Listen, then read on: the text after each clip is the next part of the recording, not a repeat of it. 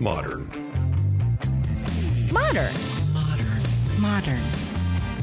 We're prepping for a voyage. Modern.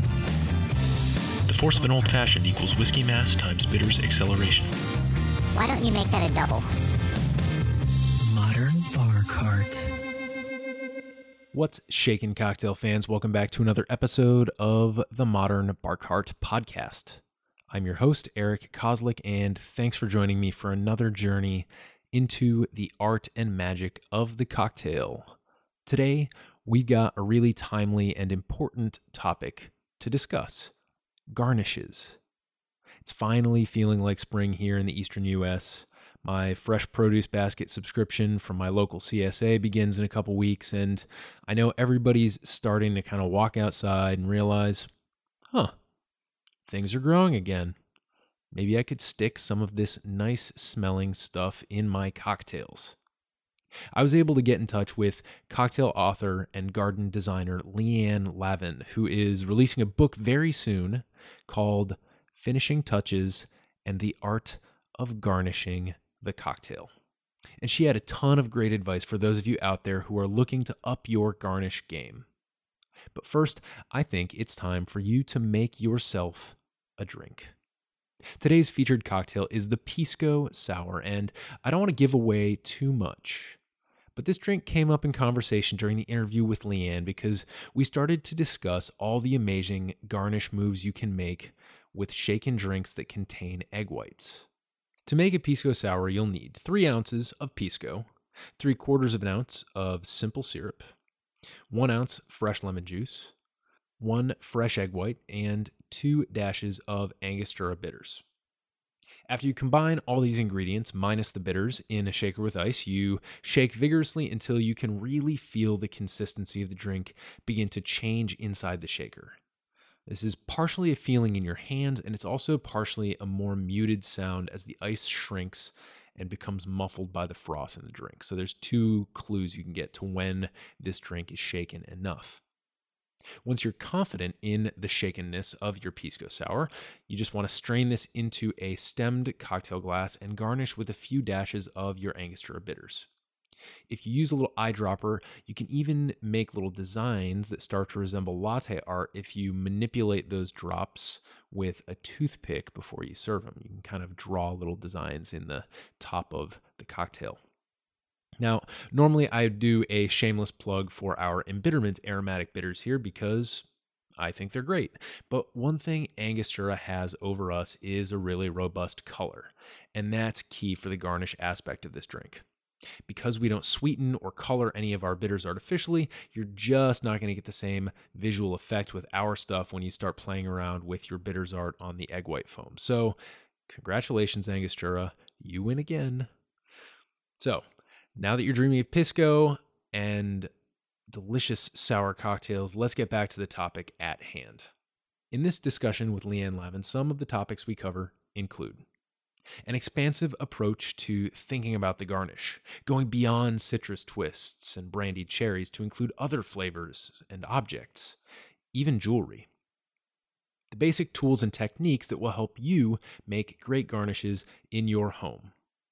More thoughts on, of course, garnishing egg white drinks, how to read the trail of clues left behind by the history or ingredients of your cocktail to help develop an innovative finishing touch of your own, what to say to Leonardo da Vinci at a cocktail party, and much, much more.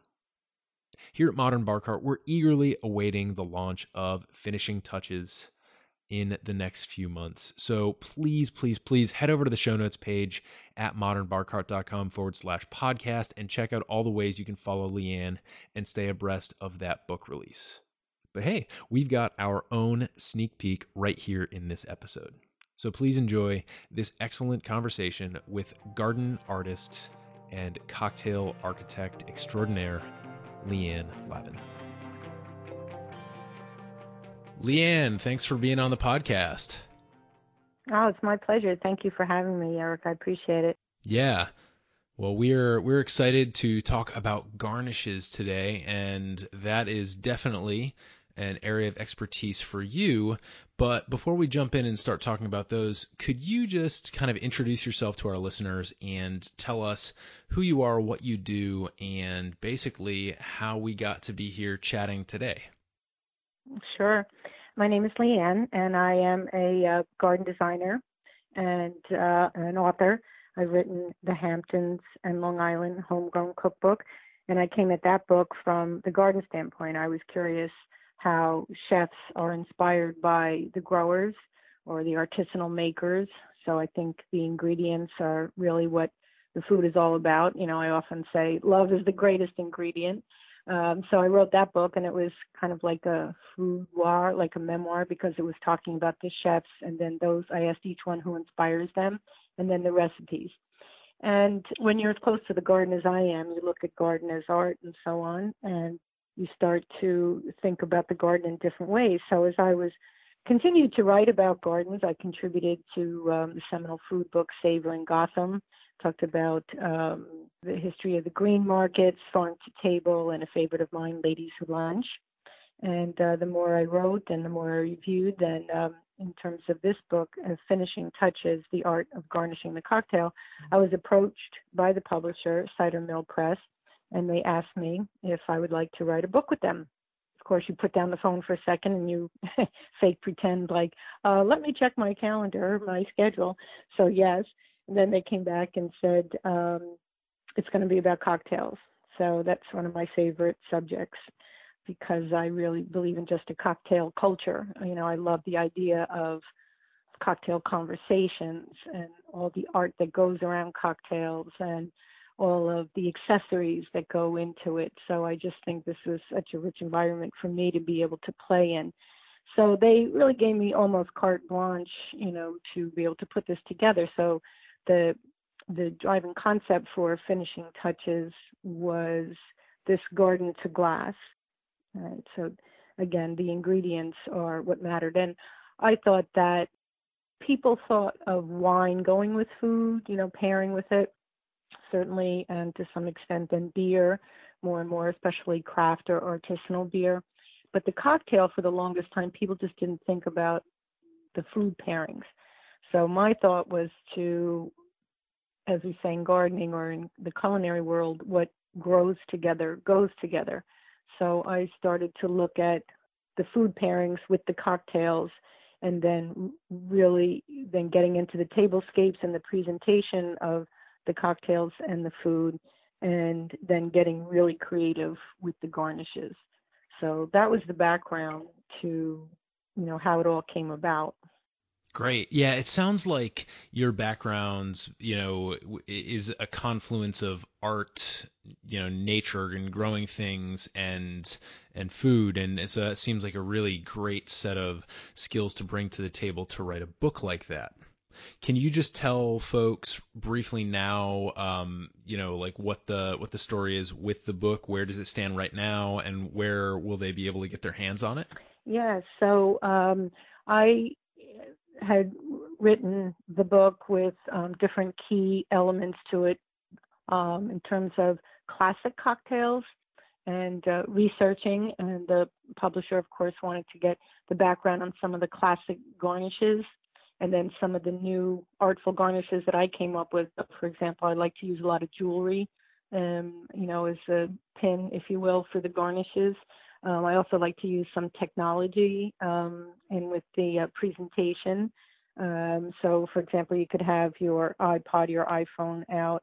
You know, I did a riff on a sort of a grasshopper, if you will. So there's like a lot of animal or jungle scenes that go along with that. So I think those are cocktail conversation starters. So there were some requirements that the publisher had, you know, the classics, and we wanted to be able to update those in a new and interesting way. And then the tablescapes that went along with it, with the food pairings, of course. I did maybe 90% of the cocktails and the food and the history, and I can't wait to tell you some of these great stories because as a writer, that's what I do. And I think even as a garden designer, that's what I do. We tell stories. And then I also had about 10 or 12 mixologists from around the world, some from Miami, Los Angeles, New York, and London, you know, that helped contribute to it.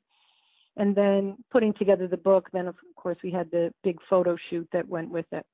And Cider Mill Press has done they make beautiful, beautiful books. They did the New York Times cocktail book. They did the Paris cookbook.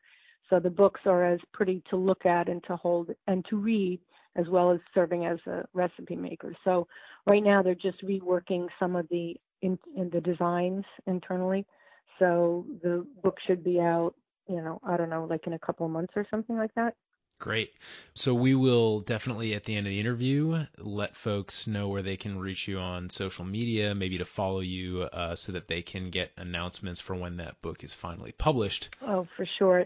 They can go on, follow me on Twitter, Instagram and so on. So we do a lot of fun things leading up to it. Great. We will have those at the end of the episode as well as in the show notes. But for now, let's jump right in. And if you've listened to the podcast, you know that we kind of like to start basic and then kind of flesh things out once we've got a key understanding of the topic that we're speaking about. So the first question I have for you is, what is the purpose of a garnish in a cocktail? Essentially, what is it and what is its value? The Italians and the French have a saying that the eyes eat first, and I think the same way with a cocktail is that visually, I think it has to be delightful. It has to be compelling. It has to be sexy. You want to look at it. So a garnish can do all those things. It's like jewelry, and that's why I use jewelry in some of the garnishes to hold some of the, sort of aerial ballerinas, if you will, sort of perched on the side of the glass. So it has to look beautiful. But the other thing is that because cocktails are very sensual, using smoke or citrus or flowers and so on in the drink is that it starts to suffuse our senses so we can smell it. We can start to see it. And so we start to embrace the cocktail before we even take our first sip. Right. There's a couple things that we often speak about here on the podcast. One is that flavor is a fusion of two senses, right? It's a fusion of the tastes, the five primary tastes on the tongue, and then also of smell, of olfaction. And then in addition to that, right, this saying, this European kind of approach of eating with the eyes first also brings in kind of a third sensory modality here into our experience of the cocktail. So that's a really important, I guess, thing that a lot of people in this day and age of minimalism, where there's a lot of very chic urban bars who are doing very pretty but also very minimal things. Sometimes I feel like those garnishes get maybe overlooked a little bit. Mm-hmm. Well, I think we have such a variety of garnishes that we can use. So besides edible flowers, the herbs, the spices, salt, chocolate. And I think we've really kind of opened up the garnish so much more in just the last couple of years, along with this more artful approach that the mixologists have taken to creating the cocktails. Way back when Jerry Thomas's, first Bartender's Guide came out, and why we have the classics that we do with garnishes of citrus, lemon or orange and so on, is that because they were so valuable then, they wanted to use every last little piece of it. It was very exotic. It was a sign of conspicuous consumption to be able to not only indulge in a cocktail, but to be able to have such a luxurious garnish as something that was citrus. And I think today it's the same thing. We just seek out something more exotic, whether it's yuzu or, edible flowers from around the world, or cherry blossoms, or, in my book, I put passion flower that's ubiquitous in Ecuador, one of the places that I go to work every January, and people don't even know you can eat those things. We have a monoculture in food, and I think to a certain extent we have a monoculture in our cocktails, is that, these things, these garnishes have become almost institutionalized, whereas recently I think when mixologists and at-home bartenders and cocktail makers, they realize that they can, give free expression to what they want to create with their garnishes. I like this concept of breaking the monoculture. So I think we'll use that as kind of like a tuning fork for our conversation here. What can we use as like a useful heuristic to start thinking about garnishes in categories? Because I know that most people kind of understand a garnish to be this thing that you put on top of, maybe in the cocktail, but are there different categories of garnishes that maybe perform different roles for the cocktail? Mm. I broke it down in the finishing touches art of garnishing the cocktail book into categories, like using sort of garnish stars, as you know, if you will. So some are eye-catching and some are adding the flavor or, that sensual delight that we talked about.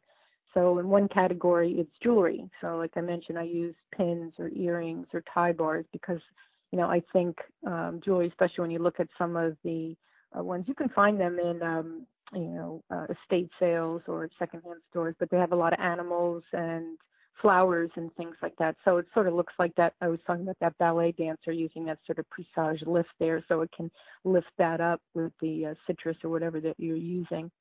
There's also edible glitter. So you can start to feel a little bit like Tinkerbell or something like that with pixie dust. So that's another category. There's salt air. There's foam, that you can make from salt water and a soy lecithin that makes the garnish sort of impart this salinity and a texture to it. I think it's fun because it kind of looks like a sexy bubble bath, which is cute. More and more mixologists are using smoke, and so that's another category. Fire. So people are using fire to ignite their cocktails. Painting, there's a lot more of this. I think you see even in the commercial bars where they're using an edible paint to put everything from flower petal to a monogram to, maybe the bar's tender's name or something on that sour drink foam. And they use the bitters to spray on top from an oil mister. So I think that's beautiful as well as tasteful. The ashes, then there's all fun things like cereals, all different kind of crazy cereals that you can use as garnishes. Cheeses, people have done this in the past with some Bloody Marys, and that has a great history to it as well. Meat, and we're seeing more of this with everything from foie gras to steak, bacon, ribs, little cheeseburgers, buffalo wings, pigs in a blanket, BLTs. I've even seen fish, so grilled smoky octopus tentacles or grilled fried shrimp or sushi on it. And then fun things like toys and, in the past we've seen parasols and things sort of perched on there. But today you can theme it around a party, an event, everything from the Oscars to, a birthday party or a wedding. So you can theme what the garnish is going to be. So I broke it down into those different categories and then provided examples that people might want to pursue. Right. It seems like there's so many options in the garnish world that it's almost a little intimidating. So I think maybe, if I were to approach garnishing a cocktail that I came up with for a specific event or for a specific get together, I would probably ask a few basic questions. I would first ask, all right, who's going to be drinking this? What's in this cocktail? Why are we drinking this? And as you kind of ask these questions and identify things like the ingredients, the purpose, then you can sort of start to identify things that you might be able to utilize as garnishes. And some of the questions will then, of course, branch into sub-questions like, is this garnish here to be seen, or is it here to be also smelled, or even like in the case of some of the examples that you just gave, ingested, right? Is this, am I making a little mini slider to put on top of my garden-driven Bloody Mary, or am I going to, have a salted or smoked herring on my kind of Scandinavian-themed martini? So I think asking questions, if you're kind of stumped on your garnish game, is a really important thing to do. And I think that's exactly right. Yeah, I think you've characterized it that way very well. And I think people have to think about their cocktails in terms of, what their mood is. So for me, I like a classic martini or a Manhattan, and I like the elegance and the simplicity of that. I love their backstories and so on. So maybe it's a time of day or maybe it's your mood. But when you think of what cocktails can do, that they're essentially something fun to have. And so if you want to embellish or amplify the garnish, then it's just your imagination. So the way you characterize it by saying, do I want it to be something that tastes good? Is it a visual delight? Is it a little bit of both? But it does take a little bit of planning to go into it, but then the rewards are such that it's already a cocktail conversation starter and it's fun. So some people are intimidated by the planning part of it to go up front, but I think that's, what the cool, sexy part of cocktails is. Right. Garnishes are totally one of those things where if you are somebody who's very comfortable home bartending, you can very easily, as I do, end up slacking off on the garnish front because, I'm just making this for myself, it's nothing fancy. And so then the cocktail becomes a little bit more utilitarian. And at that point, it loses some of that allure and that sexiness that you've been talking about. So I think this is a great thing for us to be talking about. And of course, the people who listen to this podcast are primarily home bartenders. We have a lot of bartenders who listen as well, and I'm sure that they have their kind of garnish game for their establishments pretty well in hand. But for home bartenders, one of the big questions I had was, what are some of the tools that people should have in their kind of kitchen drawer or in their pantry to be able to make a basic set of garnishes, whether that's using citrus or fresh stuff or maybe stuff from around the house? Well, I think sort of as a gateway, I think into getting into like really fun and creative garnishes is citrus, because whether it's a lemon or a lime or whatever it is that it's really a canvas. And so you can do so many things with it, even with just a simple knife, so you can make twists, you can curl it, you can spiral it, you can tattoo it. So you can go and for, relatively little investment that you can get a number of different cocktail garnish utensils, and they sell them in sets, if you will. But you can also start off with something just as simple as a small paring knife, that you can cut your citrus up with it. So I think you start off by doing something very simple. Another thing that's very simple to do is just cut your herbs. So you just go out with your, small little scissors, and I can take thyme, for example, and take little teeny tiny clothespins that I buy and then clip them on the side of the glass. And it has that aromatic herbal fragrance, which is just perfect with like an Aperol spritzer, for example. So there's lots of very simple ways that you can invest in good cocktail garnishes and just, like I said, have some fun with it. Right. Yeah. A good paring knife is, of course, indispensable in any home bar kit.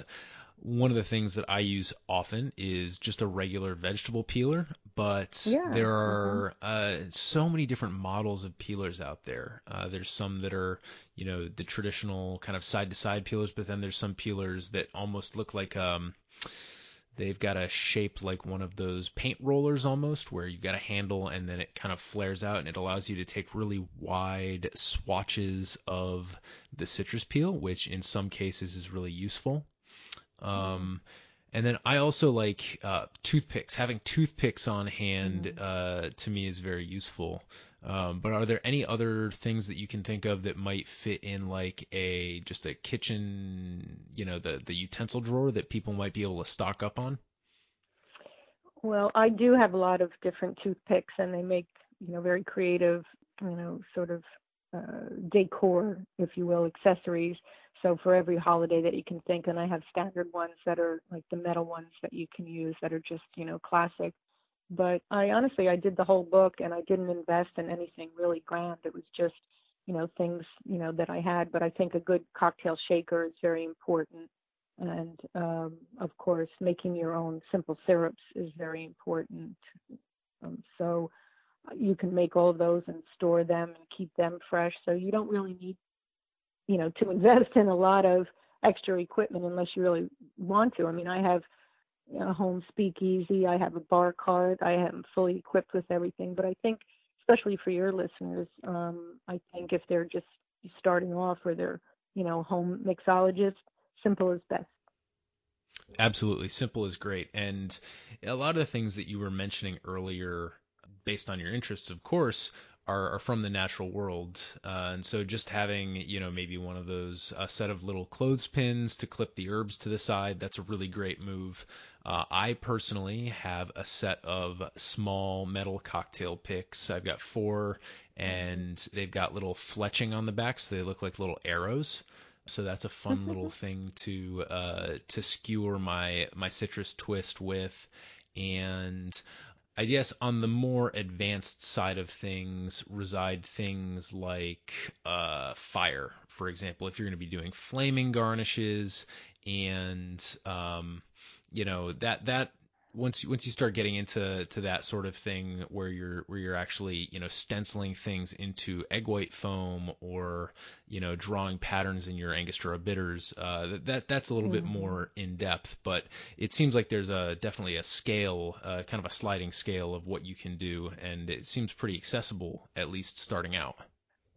Very, and I encourage those who really enjoy a cocktail culture to think about using real ingredients, because if you have a love for cocktails, the taste is what it's all about, and then the visual sensation, of course.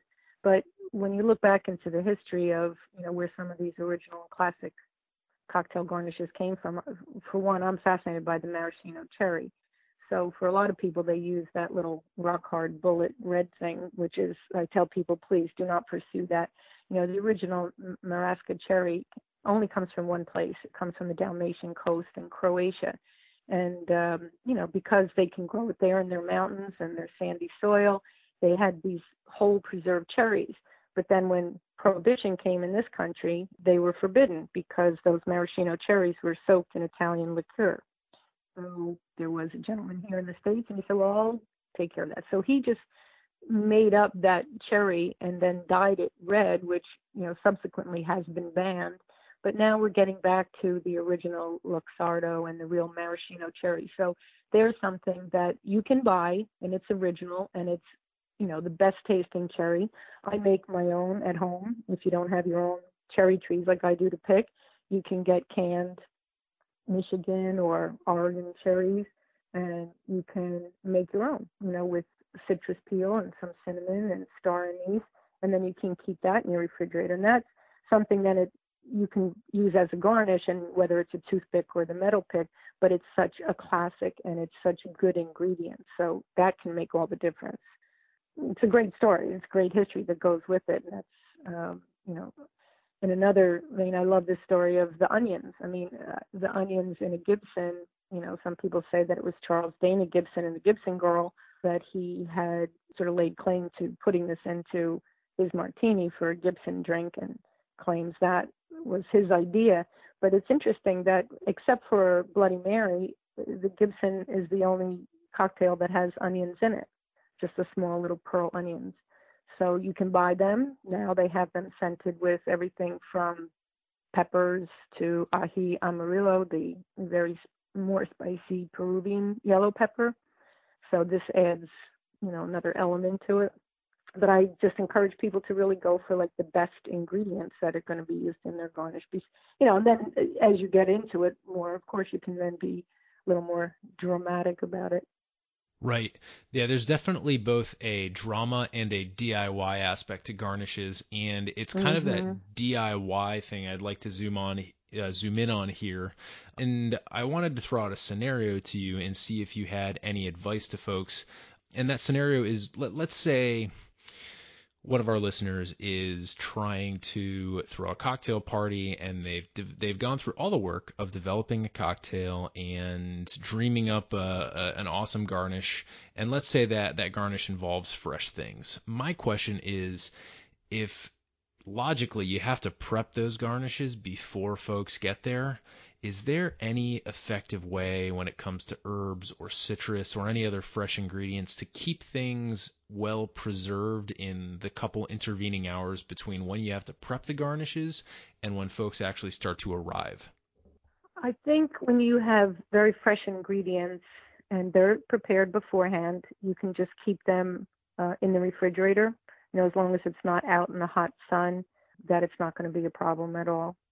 Absolutely. And one tip that I've actually received from bartenders is that if you have to do citrus in particular, especially if you're taking really thin or really narrow peels of citrus, it's actually useful to grab yourself a Ziploc bag and take some paper towels, soak them in water, and if you have to preserve those citrus peels for a couple hours in the fridge, putting them kind of between two moist paper towels is going to prevent some of those oils from evaporating or drying out, which makes the citrus peel a little bit more difficult to deal with, because if you think about it, oil and water don't really mix, and so placing the oily peel right between those two paper towels is a good little bar hack that I've come across. Yeah, so if you prepared beforehand, you keep it in the refrigerator, and like you said, you want to preserve the oil, the essence of that. But if you have it out and it's in a glass, small dish or on your marble tabletop, where you're cutting your sized garnishes for your drinks, I think you should be just fine. I mean, the thing about the beauty of cocktails is that they are very ephemeral. So as with any good food and real ingredients, this isn't something that you're going to want to preserve for a long time. It's not like a bar, commercial bar where you're out. You need to keep all those garnishes in the little cups and things like that. I mean, this is a couple of hours, for a cocktail party. So I don't think you run the risk of that.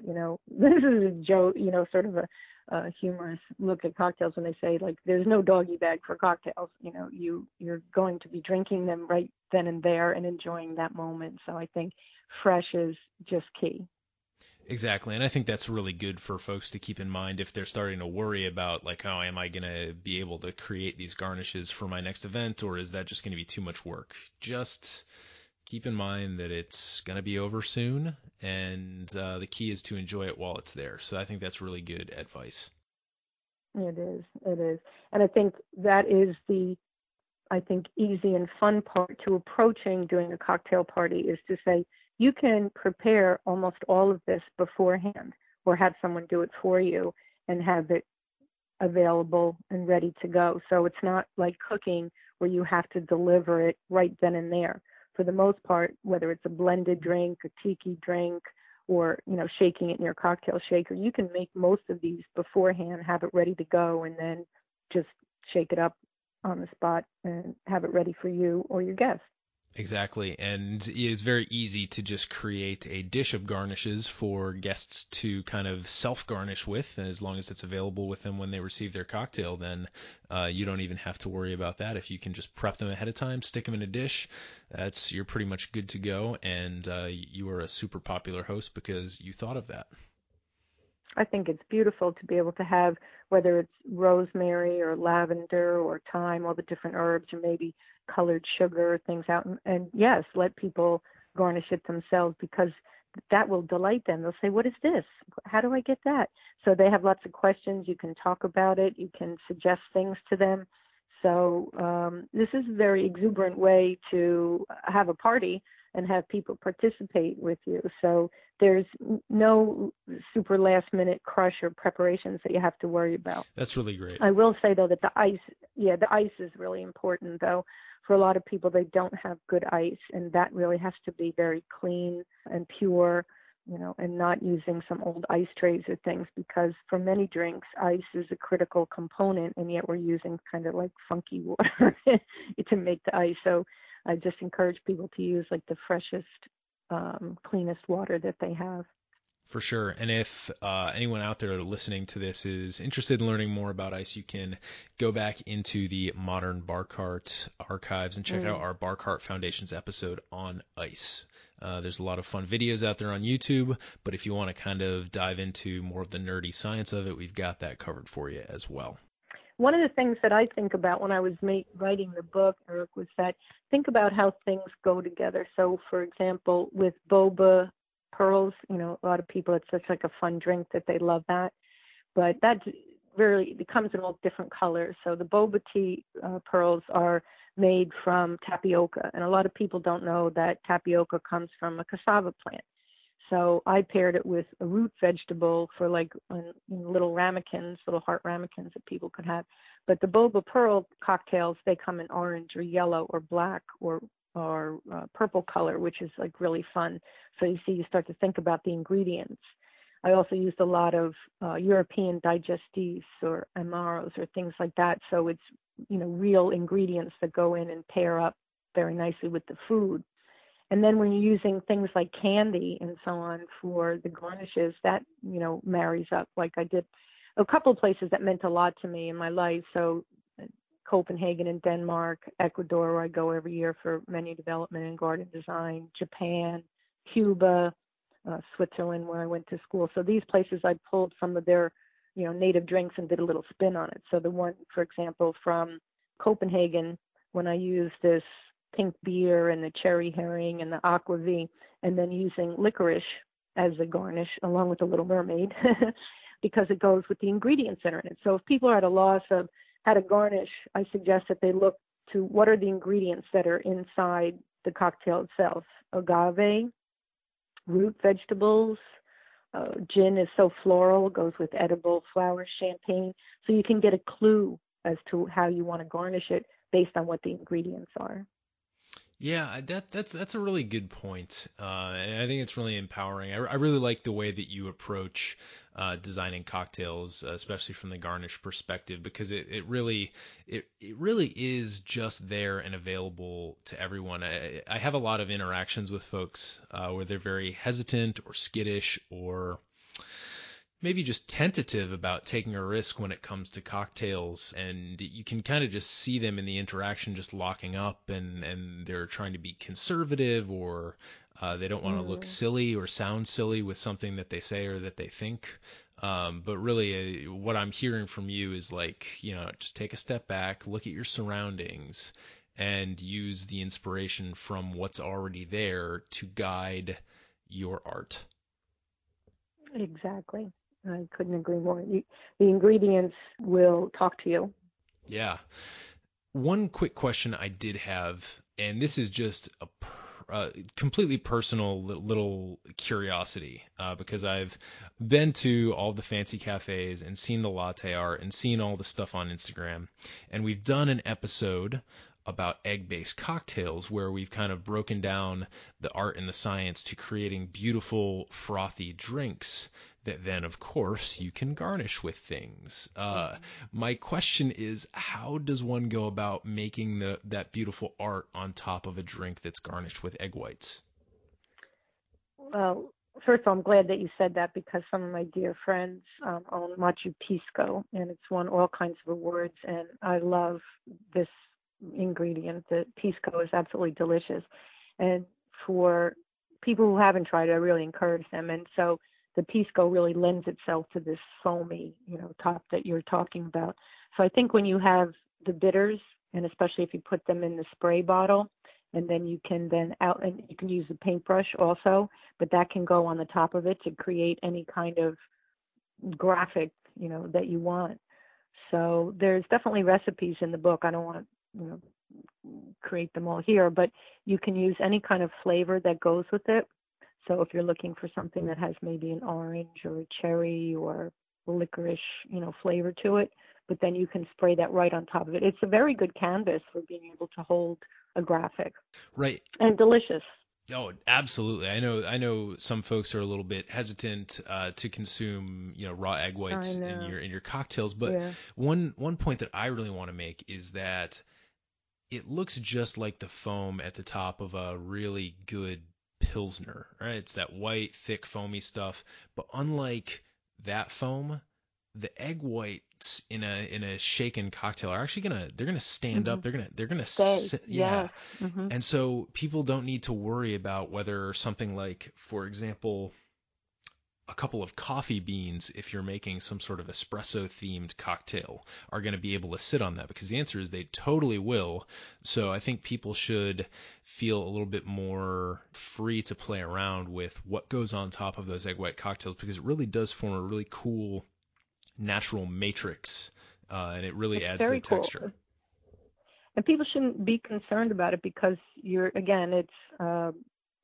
using the best and the freshest ingredients. So your egg whites are very fresh. You don't have to worry about, especially for home mixologists, that it's been sitting somewhere.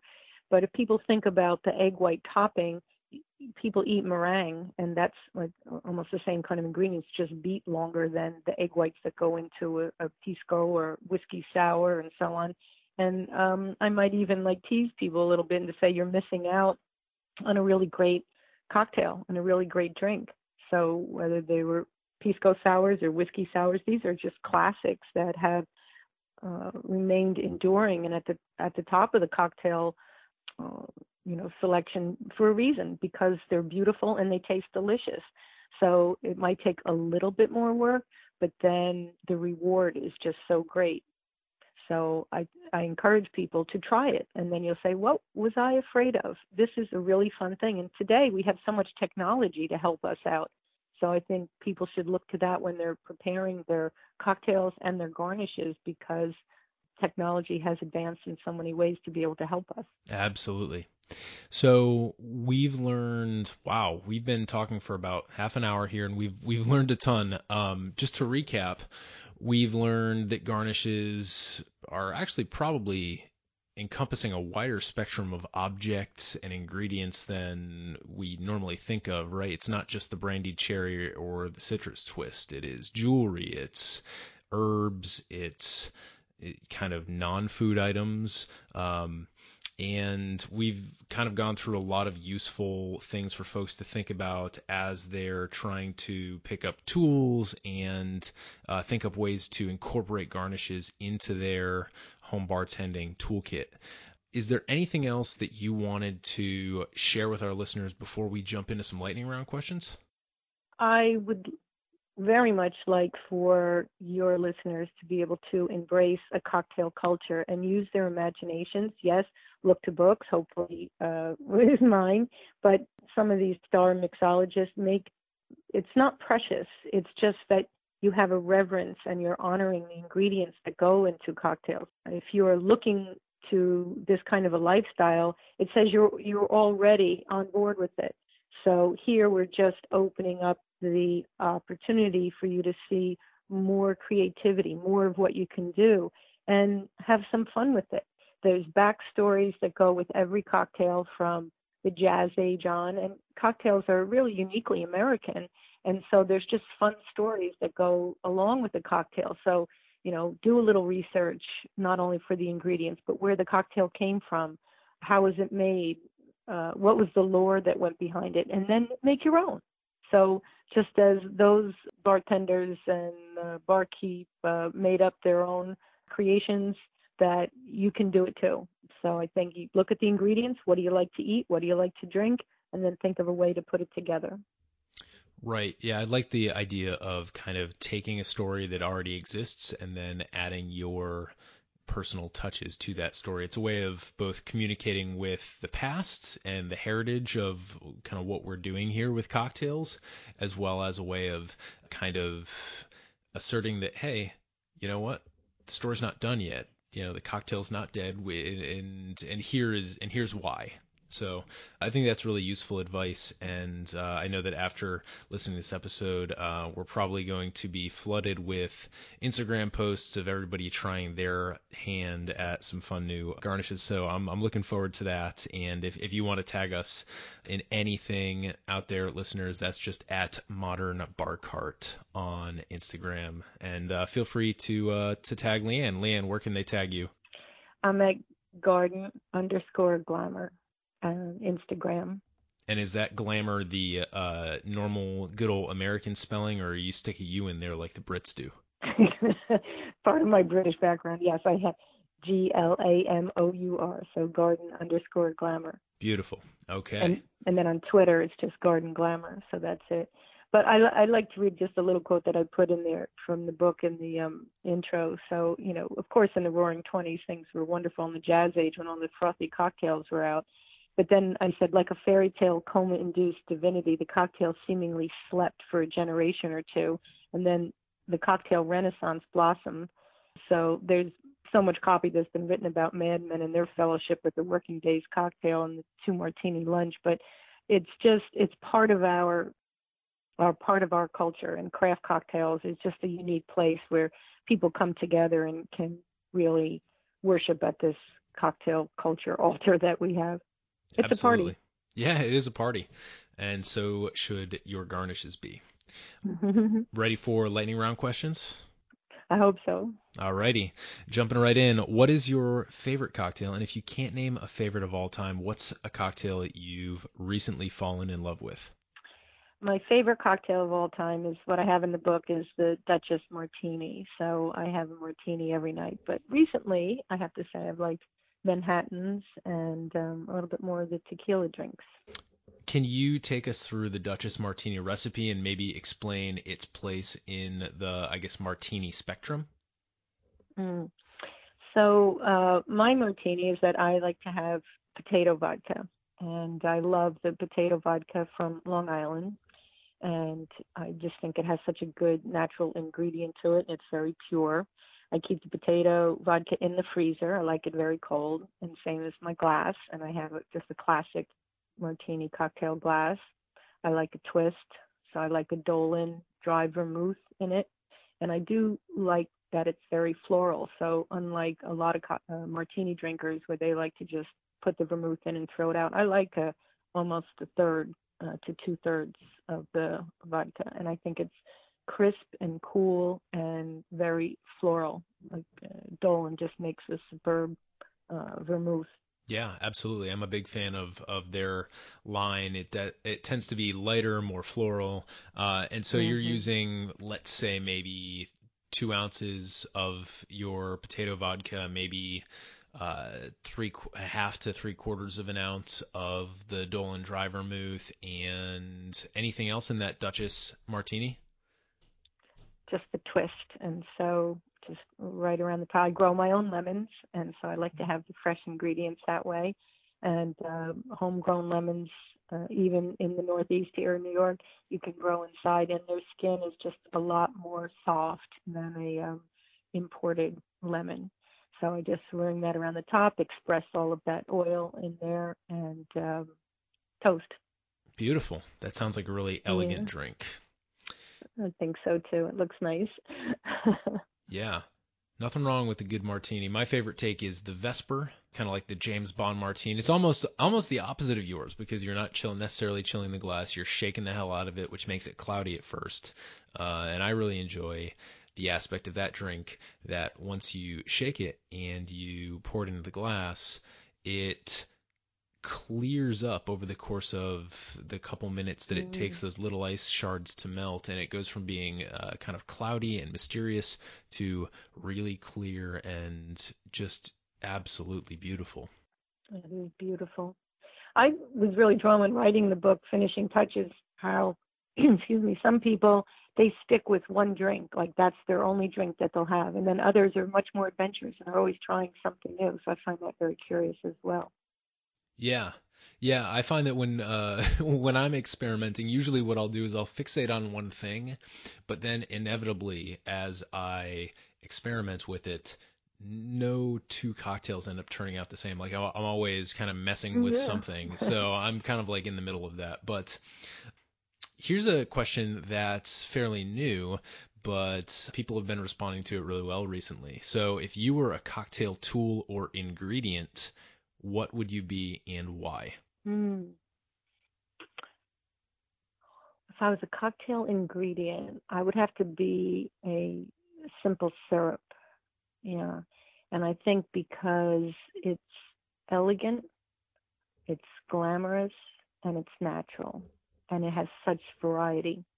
You could have a different simple syrup every day of the week. Absolutely. And it's one of those kind of it's a foundational cocktail ingredient, but it can also just take on the qualities of whatever you put into it, right? Yeah, it's sort of like a chameleon in a way, or a true cosmopolitan. And I don't mean the drink cosmopolitan, but cosmopolitan is something that goes well in a very elegant way with others. Absolutely. If you could have a cocktail with anyone in the world, past or present, who would that person be? Where would you go? What would you drink? Paint a picture for us. Well, there's so many people because I love history. But I guess I would have to say Leonardo da Vinci because he was such a man of great talent across so many different genres or categories. So we could talk about art, we could talk about science, maybe a little bit of religion. I think he was a lover of life. So if I had to pick just one, I mean, he's a Renaissance man for a reason. I think I would do that. But if I could, I would just love to be, at a cocktail party, at the Algonquin with all of the writers and artists that were there, and really enjoy the cocktail party with them. I was Dorothy Parker, for so many Halloweens because I just love her take on the Jazz Age and cocktails, and I love dressing up that way. So that would be really fun. Can you give us just a really quick Wikipedia summary of the Algonquin? It's a hotel here in Gotham, here in New York, and it was a place where great writers, authors, and painters, that they would meet most every afternoon.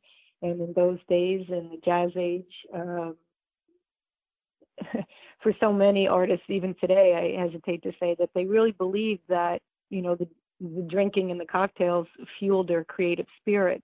So it was in the days before social media, but there they were being very social and sat at the bar at the Algonquin Hotel here in New York. And so it's a great, very iconic time for American art. And I think for the cocktail, it really embodies that sort of roaring 20s spirit. Right. One thought I did have about Leonardo da Vinci as you were talking about him is that I recall I took a class in grad school where we studied some of his art and his work extensively, and there's one piece that really sticks out to me where da Vinci is trying to visualize on paper hydrodynamics, or the way that water interacts and currents form. And in his sketchbook, the way that he made it kind of appear, him being an artist, was almost like long hair flowing. And so you were looking at this very scientific portrayal for its time, but it just had this very uncanny appearance as also being, human hair. And so I think out of anybody that you could pick, he above all would appreciate the art of the garnish, where, this one aspect of the cocktail is simultaneously part of the cocktail, but also kind of extends the conversation and extends what the cocktail is. I love that, Eric. That's just brilliant. It just adds to my love for Leonardo, and I'm sure that he was probably thinking something about a cocktail doing that. I have a feeling he was. Are there any books about cocktails or garnishes that have been particularly influential or enjoyable for you? Oh my goodness. So many books and people. It wasn't that long ago, James Beard just started recognizing drinks, as a complete category. Brooklyn Brewery, Garrett, I think he's a great influence because what he even does with the beer, bringing in people like Leor Sicarves and spices and so on. So it's taking something that's rather banal and elevating it. And I think, we do that. I think all of the my publisher's books, that I talked about, the Cider Mill Press with the New York Times, the classic books. I found a book when we moved into our country house. It was a Japanese, little small Japanese book. It was from 1952, and it had all these American cocktails in there that the American servicemen used in Japan. And so I think the people that we bought our house from must have been a serviceman there. So I encourage people to go back to some of the old, original books. And so, the Jerry Thomas, the Bartender's Guide, and so on. And I think today on Instagram and some of the blogs and things, that people are being just spectacularly creative. It's very inspiring when I see the kind of cocktails that are coming out with the garnishes and the garden to glass. It's just incredible. Beautiful.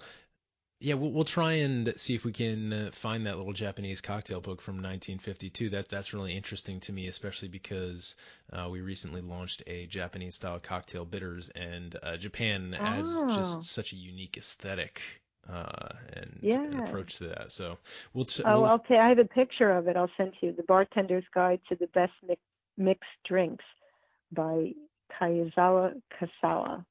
It was distributed by Charles and Tuttle Company, so there's like a whole background story to that too. Awesome. Yeah, well, we will definitely find some sort of esoteric link to that on the show notes page, and even if you can't buy it on Amazon, we'll see if we can at least give you a little backstory on that book. Mm-hmm. If you could give any piece of advice to someone who's just starting to learn about or experiment with cocktails or garnishes, what would that advice be? I think it would be first to follow your heart and to look into what a cocktail culture is. So it's much more than just the drink. I would say that you look at what cocktails have such a potency, that they can sort of have this power and influence beyond the drink. It's a social arbiter. When you think about it, it's like when you think they even influence our time of day. It's a cocktail hour, a happy hour, a nightcap, or the morning after, and so on. So it can influence your life in a very positive and fun way because you can obviously meet people, you can impress people. I think you can have fun with it. It's a way to express your creativity, and it's always in a social milieu, if you will. So you're with friends, you're with family, and so look at your ingredients, get the very best, do as little as possible to it, and make it visually attractive. Beautiful. That's a really good set of bullet points for folks who are trying to just get into the cocktail world. I think those little pieces of advice in the sequence that you listed them are a really great kind of a roadmap to creating great cocktails. So anything else before we give you the chance to list one last time your email, your social handles, anything else you want to communicate? Mm-hmm. Yes, I'm talking about like how cocktails and the home cocktail artists can create like a whole, how do you say, like a fashion setup for them, is that you start to think about all the different glasses, and so the different cocktails can be used in a very specific glass. Tiki drinkers, they can have everything from skulls to coconut shells and so on like that.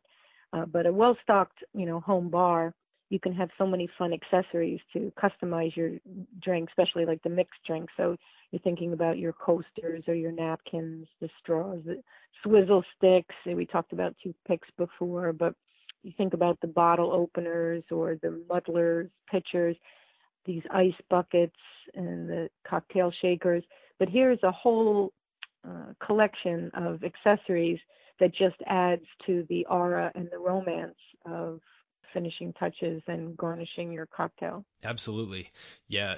One of the things that we often come up with here on the podcast is that it can be absolutely simple and you can do things in a minimalist way, but once you start going down the rabbit hole, there's almost no end to the fun and the complexity. Exactly. All right, Leann, how can people stay abreast of developments with the book so that they can pick up a copy when it gets published, or if they want to drop you a line or follow you on social media, how can they do that?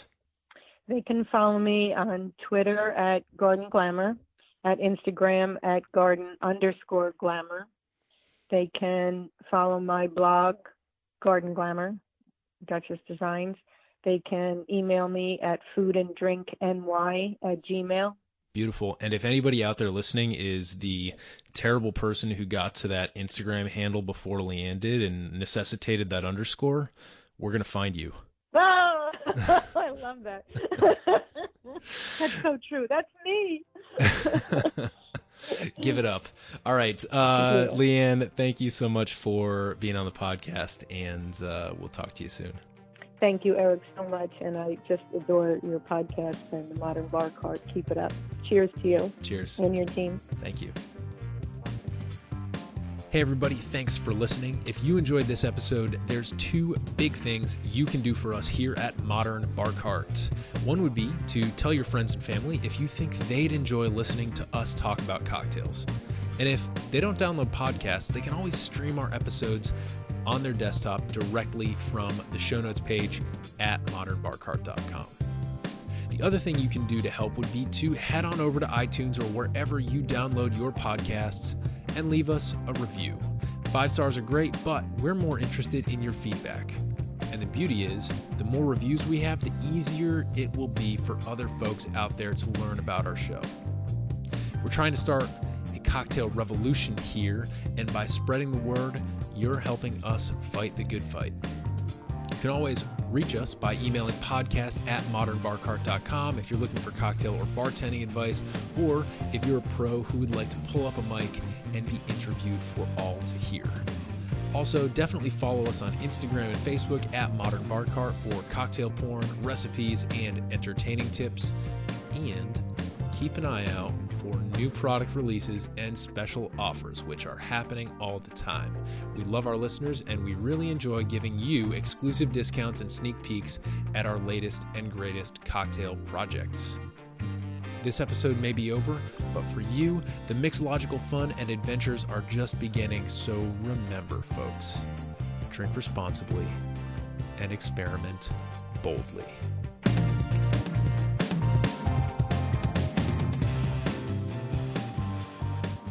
This episode was made possible with editing and production assistance by Samantha Reed, awesome Garnish insights by Leeann Lavin, and a little bit of interview magic by yours truly. This has been a Modern Bar Cart production, copyright 2018.